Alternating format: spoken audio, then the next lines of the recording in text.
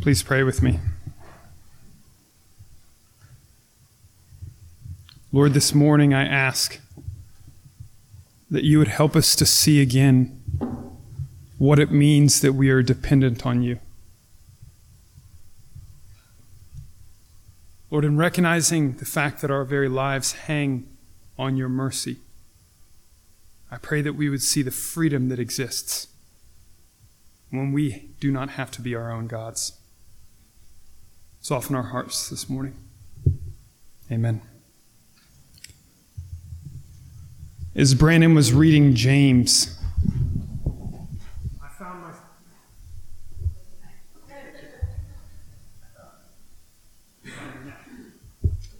That might be my fault.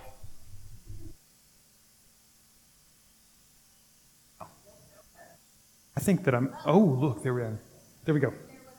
That's right. As Brandon was reading James, I found myself thinking, y'all might be grateful that this is our last Sunday in James. But then Michael read that passage from Mark, and I thought perhaps James is safer than Jesus' words themselves sometimes. The millstone around the neck of the one who causes a little one to stumble. Drastic measures to keep sin out of our life. Our Lord can be stern at times, but it's sternness we need to hear. But we are in this last Sunday looking at James one more time. James 4:15, that verse that we heard read, is one of those verses that's inspired a phrase that Christians commonly use, if the Lord wills. It's like the phrase, in Jesus' name. It's a phrase that we use tagging on to other statements. And like any phrase that we use repeatedly, it's one of those ones that can lose its meaning if we don't actually think about it, if it just becomes something that we say.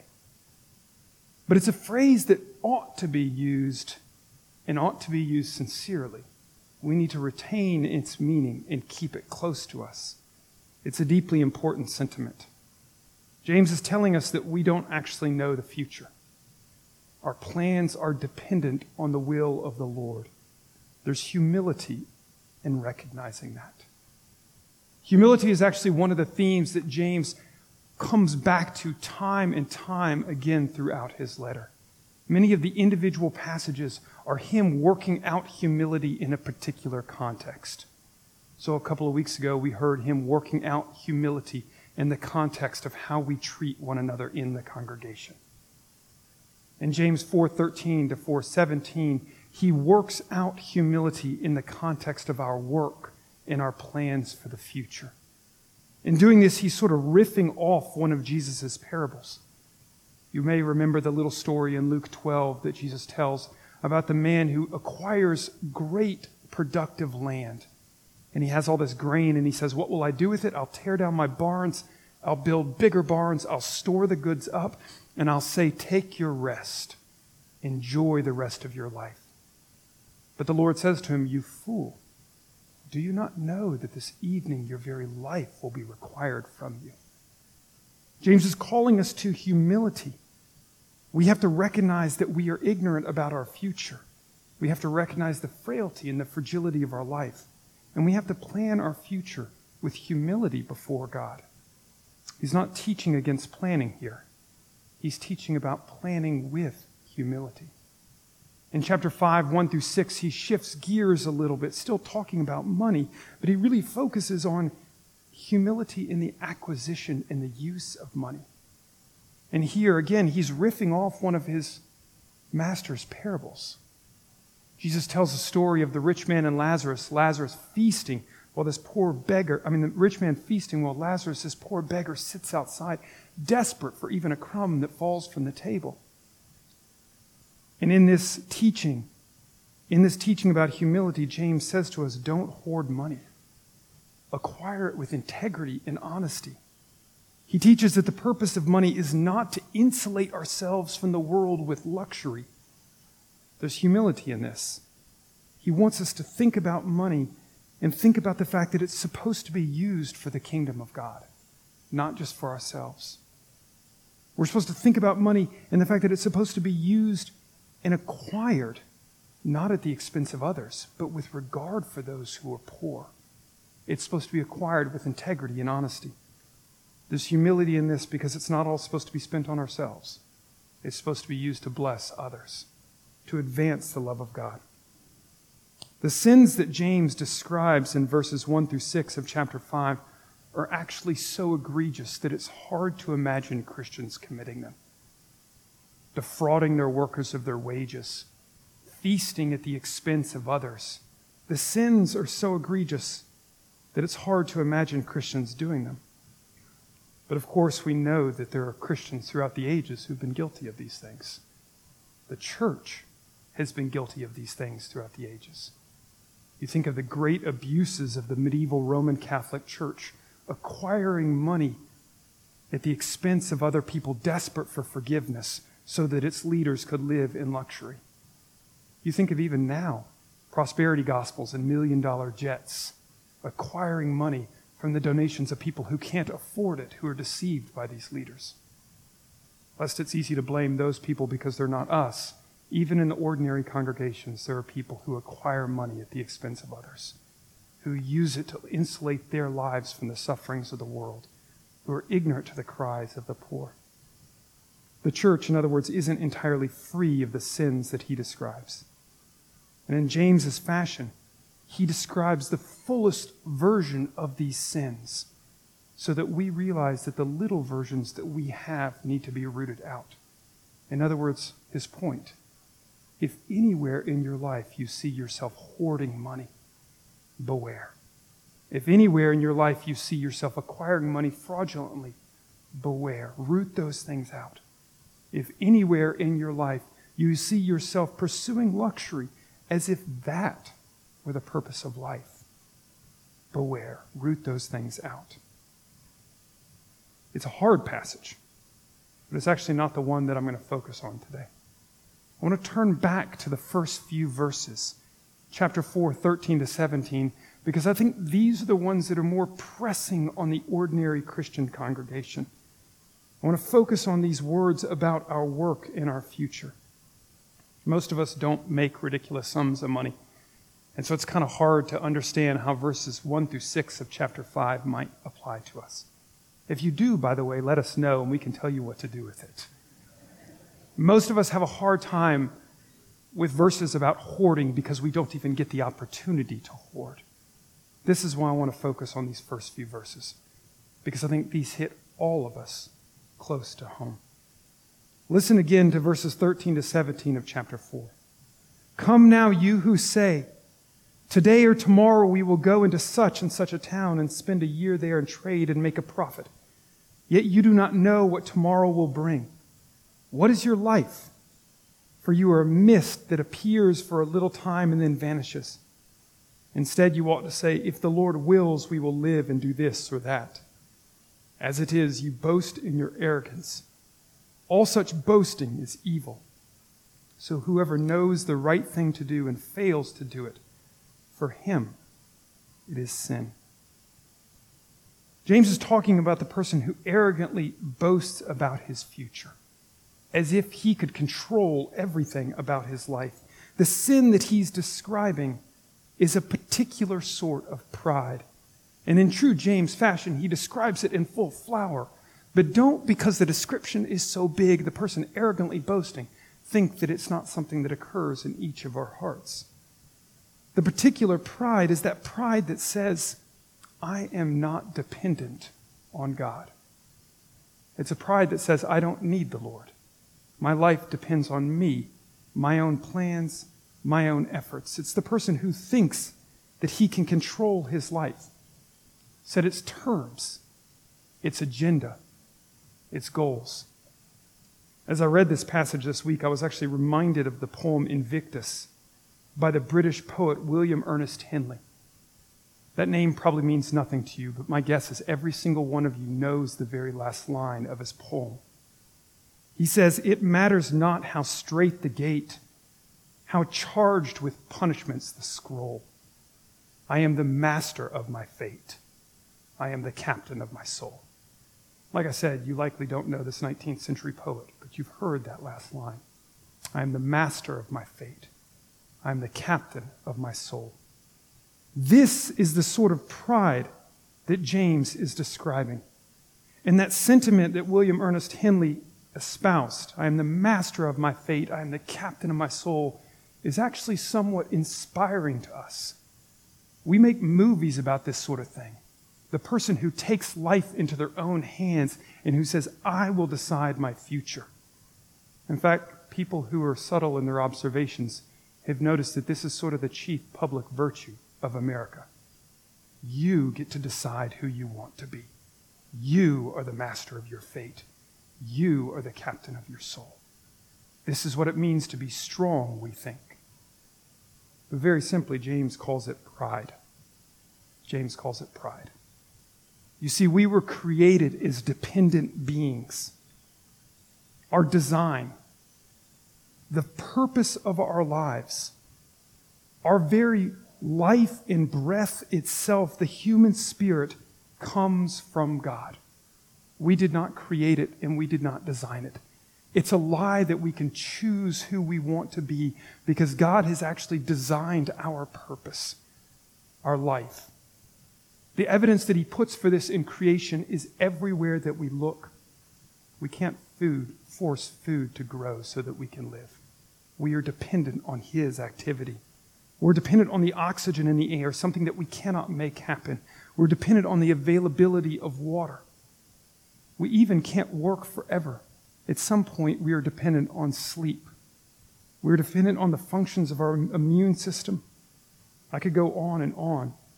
My point is very simply that we are dependent on God. This is the way that we are made. The evidence for this is embedded throughout creation. As James says, you don't even know what will happen tomorrow. How do you think that you can make your life whatever you want it to be? You can't predict tomorrow, let alone next year.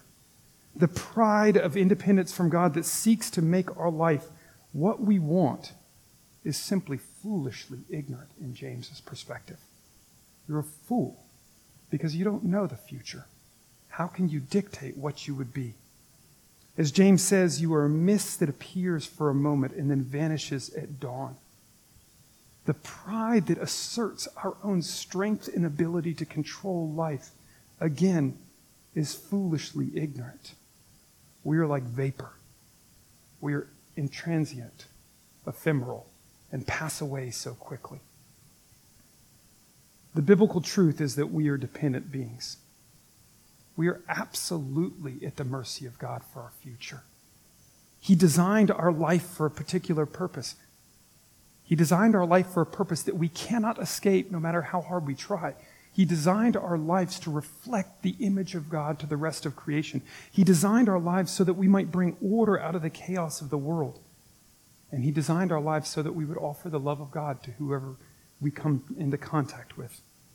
To say, I can choose my purpose is as foolish as saying, I chose to make myself come into being.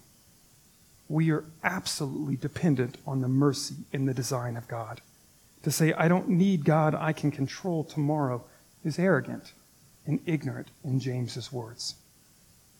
James is not saying that we don't get to decide how to live the life that God has given us.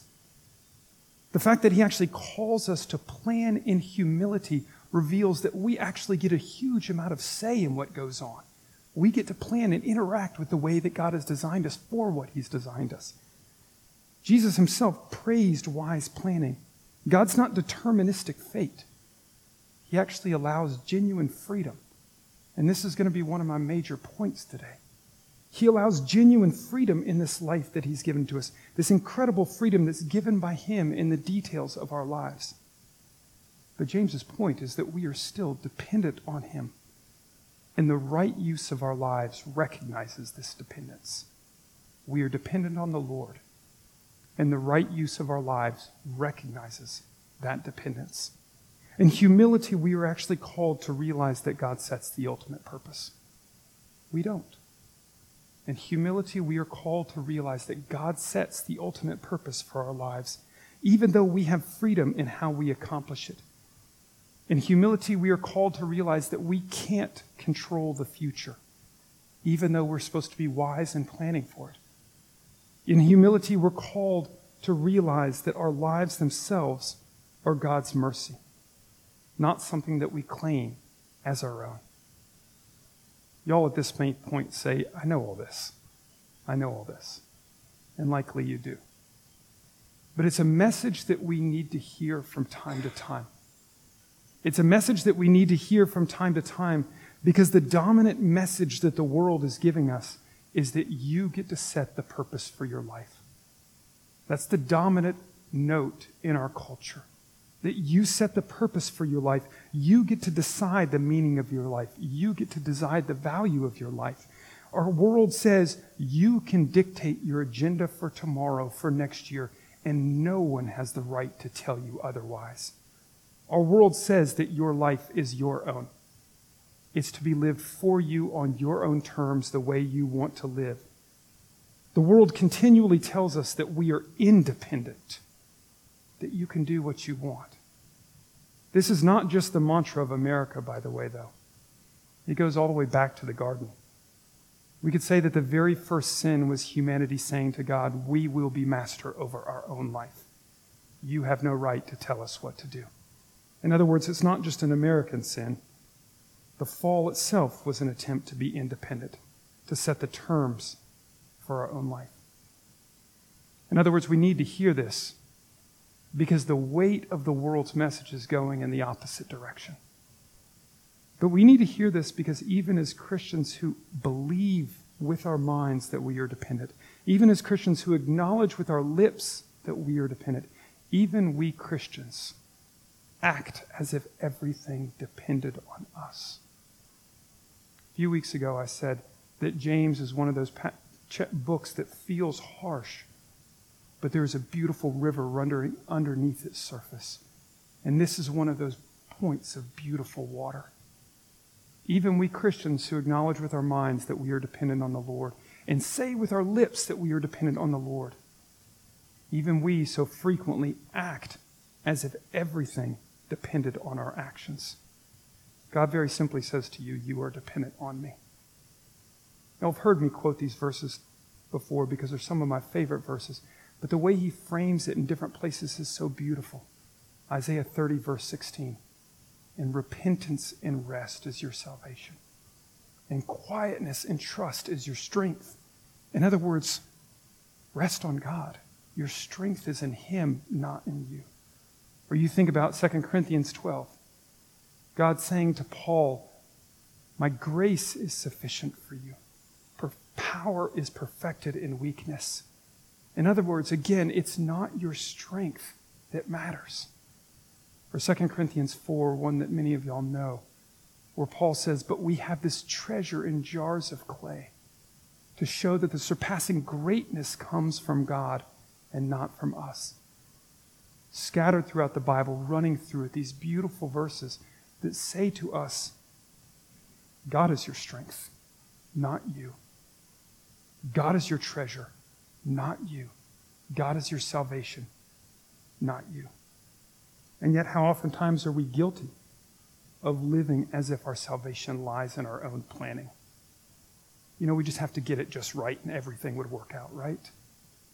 Guilty of thinking that our salvation lies in our own planning. Guilty of thinking that our treasure lies in our goals and our dreams. If I only get that thing that I long for, all will be well within. Our treasure and our goals and dreams, rather than that treasure given to us, a jar of clay, hidden within, given from one that we are dependent on.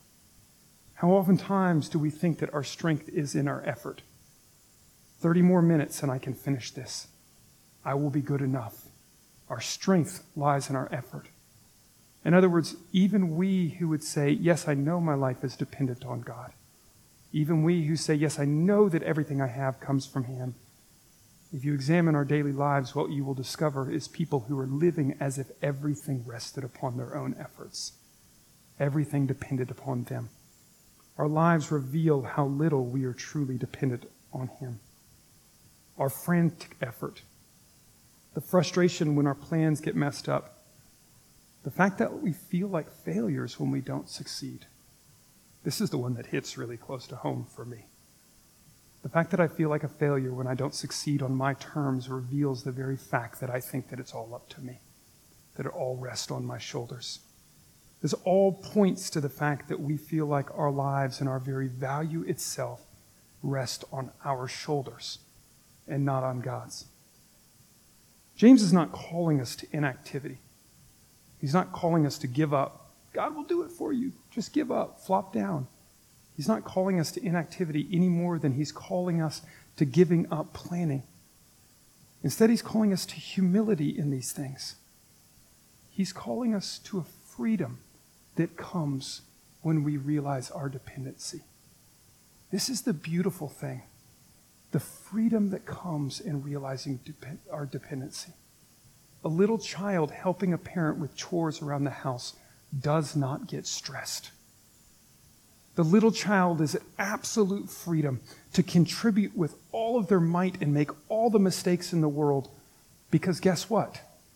The outcome depends upon the parent. There is freedom in recognizing our dependency. The child can work without anxiety because the parent is ultimately responsible. My point to y'all, in recognizing our dependence, we actually get set free from the worry about whether or not we will be successful. Because in truly coming to terms with our dependence, we realize that it is not on your shoulders. It's not on mine. Like I said, this one hits close to home. I'm not particularly good at this one. I put way too much pressure on my own self to get these things done. There's a deep sense within me of it depends on me. What freedom would there be in finally coming to terms with the fact that actually, no, it doesn't at all. It does not depend on you, even in the slightest bit. Your life itself depends on God. There's freedom and strength in recognizing that we aren't in charge. This grates against us because we want to be in charge, but think of the burden of being the one in control. Think of the freedom of actually coming to terms with the fact, no, you are not. The Lord himself holds you. God has not asked you to take his place. It's a beautiful thought, is it not? God has not asked you to take his place. You don't need to be everything. You don't need to do everything. He's not asked you to control the future. You can't any more than I can. We don't even know it. How could we control it? He's not asked you to control the future. The message is, you can't predict tomorrow. Your life is a mist that depends on the mercy of God. You don't choose its terms. You don't set its limits. You don't choose its purpose. You don't choose what it's designed to be. That message threatens our pride. Yes, I do. I set the terms. I am an independent person. I want to be who I want to be. The message cuts through our pride and it threatens our pride. But that very same message is an absolutely enormous relief for all those who've been living with the burden of having to be their own God. That message is a relief for those who have been living as if they have to be God in their own families to make it work. That message is a relief for those who think that they have to be God within their workplace for it to succeed. And that message is a relief for those who believe that they have to be God in their own habits and disciplines in order to be good enough, valuable enough, strong enough. At a deep level, so much of our planning and effort and striving, this effort to protect ourselves, this effort to prove that we are valuable, is chasing after the wind. Do we ever succeed? Do we ever succeed? It's chasing after the wind. What would happen if we actually came to terms with our Lord Jesus' words when he said, I don't miss a sparrow that falls, and you're a lot more important to me than sparrows? What would happen if we came to terms with the fact that he says, truly, my strength is perfected in your weakness? What would happen if we came to terms with, he said, I put my treasure in jars of clay, not in beautiful treasure chests? What would happen if we came to terms with the fact that our salvation and our strength truly are in resting in him? In other words, Again, these are not calls to inactivity. They're calls to the freedom with recognizing that we act like a little child in his presence with great freedom because the burden is on him, not on us. James's words are strong and they cut our pride down. But there is beauty and simplicity in realizing that we actually exist in God's mercy. We exist in his kindness. So my call to you all this morning is that if you think that your strength and your salvation come by your striving and your effort, if you think that your value comes from getting life perfect and working it out, if you think that you are who you are because you've gotten everything under control, let go of that burden. Let go of that burden. Come to him as children and say, Lord, I am dependent on you. Offer the little gifts of your labor. Say, this is the best I've got. This is what I've got. Please do something beautiful with it. And the Lord says he will not miss a moment. He cares for you more than he cares for the sparrows. Amen.